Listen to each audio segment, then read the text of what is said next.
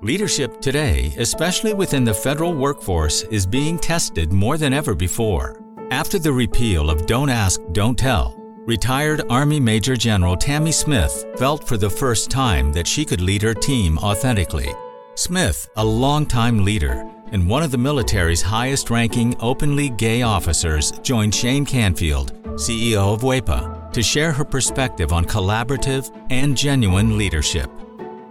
Hello, and welcome to the Lessons in Leadership podcast. I'm your host, Shane Canfield, CEO of WAEPA. Today I'm joined by retired U.S. Army Major General Tammy Smith. Major General Smith, welcome, and thank you for joining me. Shane, it's great to talk to you this morning. Your career in the military spans more than 30 years. Was there ever a moment or point in your career that changed your trajectory, and what was that?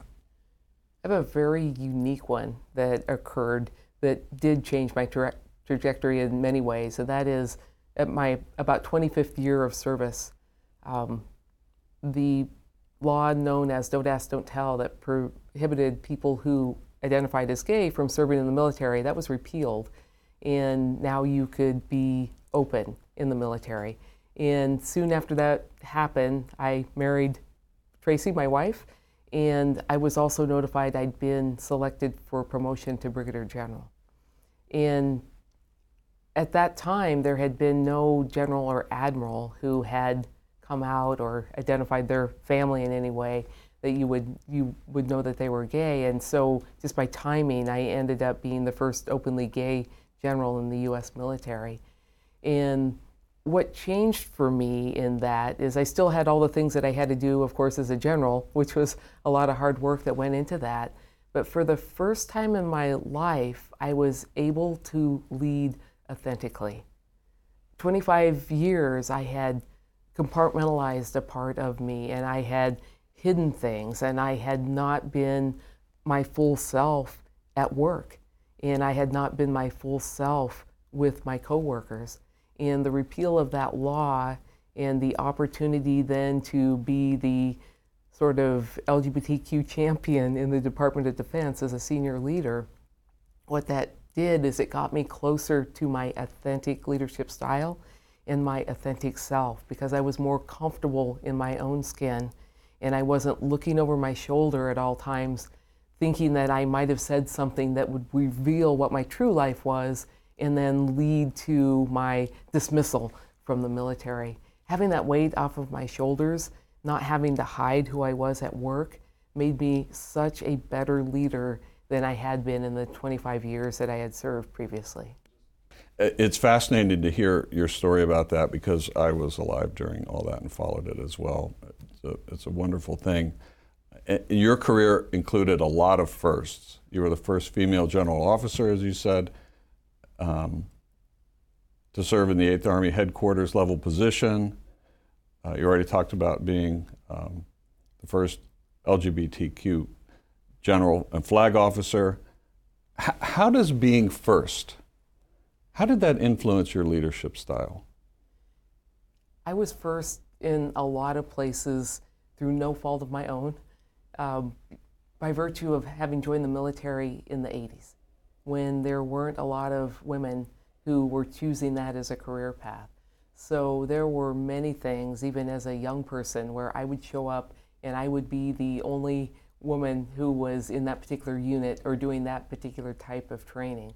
And what you get as a first is you assume this mantle of being a role model for, I don't know if it's your group or yourself.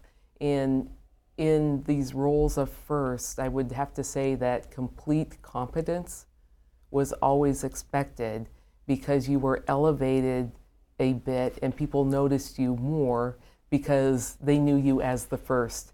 And so you just gained extra attention in that. But with that attention brought a great deal of responsibility. And you've said in the past that your interest in leadership dates all the way back to high school when you first joined Future Farmers of America. And how did that early education, that organization, change your path later in life? Future Farmers of America, well, it's certainly to teach people about agriculture, but it teaches people to be leaders, so that in the agricultural world, people entering into that as an industry have the skills to be leaders in that world. And I loved learning about speaking. I loved learning about being on a team. There were many things that I learned about leadership early in high school through FFA that suited me well. They are skills that I used all the way up through 2-star general. And one that jumps out the most at me is communication. I mean, we already talked about how it's important to be competent, but sometimes your competence comes from the presence that you project, and a lot of that presence comes from how you are able to communicate. So in times when I had uncertainty, I could convey confidence through my communication skills in a way that would get me through some ambiguity and things would turn out all right. But those skills go back, those are base skills that I learned way back in high school and through my association with FFA. It's really great and refreshing to hear you meld those two concepts of confidence and competence, because really both are required for expansion as a professional, but also into leadership roles. I think so, because if you're the leader in the role, people want to trust, and so your competence certainly informs a bit of that trust. But your ability to communicate that and to speak to your team in a language that your team understands and to be able to adjust for that, I think that informs that trust a great deal, which is what produces the results, is the trust within the team. Excellent, excellent. What's one piece of advice that you would go back and tell yourself if you were starting again in your career? When I started my career, of course, while I certainly had some skills, I wasn't a rounded, informed, wise leader of any sort. And I think that people have a leadership style that suits their personality until they learn more skills. And for me, I was a collaborative leader. And I always have been a collaborative leader, but right from the beginning about what I would tell myself to do differently. Sometimes when you are a young leader with a team with direct responsibility and direct reports, sometimes collaborative leadership feels to the team like you can't make a decision. Sometimes at that level of leadership, what the team needs is for you to just tell them what you want done by what time. And so I'm going to say that I wasn't as effective as a younger leader in those situations where I was in these direct leadership roles, because my tendency towards collaboration frustrated the team a bit.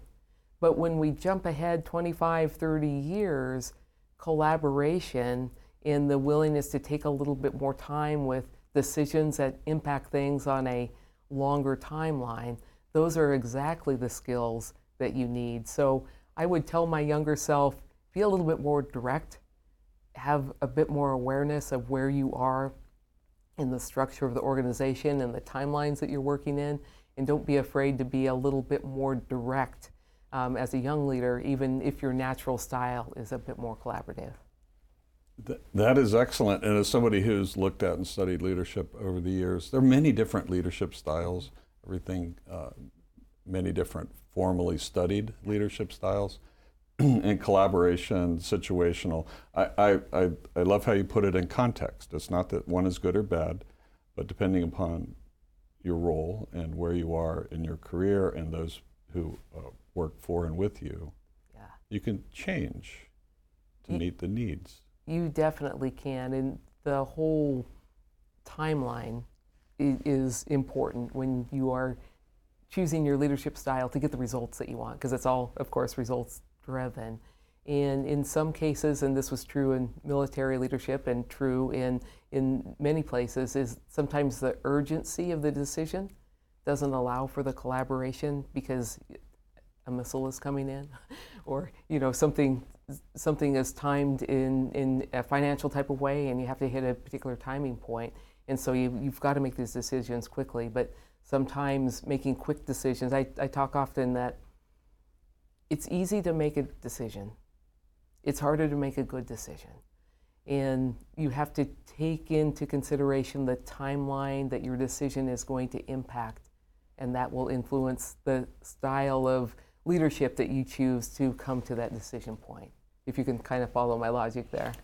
I think it's fascinating, and maybe what you're also saying is that part of leadership, a never to be forgotten dynamic, is judgment.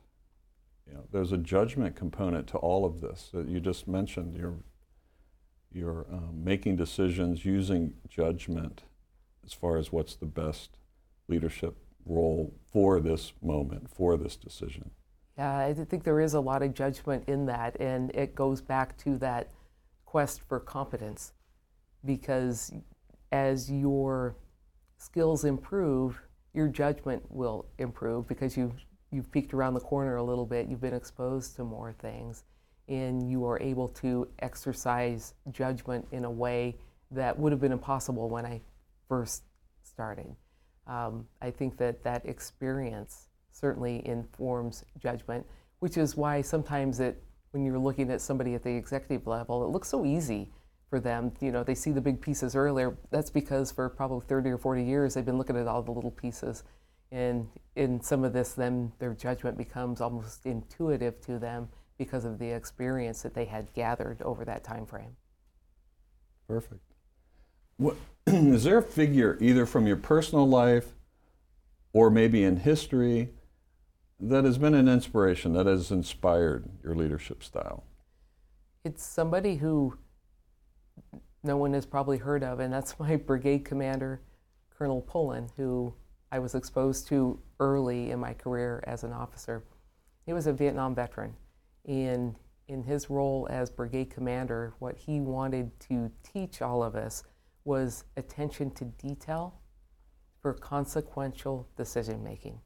And so he would ask very specific questions, such as, when you get to the rifle range and you offload the buses, which side of the bus are the soldiers going to come off of?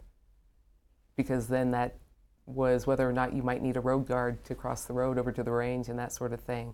But what he would tell us is that leaders will make life and death decisions based on the information that you provide them. So make sure that your information is correct when you provide it to them. And that stuck with me throughout my career, is that when I was either informing a decision maker or if I was the decision maker, the question from Colonel Pullen always came up is like, is that what you think or is that what you know? Tell me how you know it. Meaning, did you see it? Did you touch it? Did you read the same report?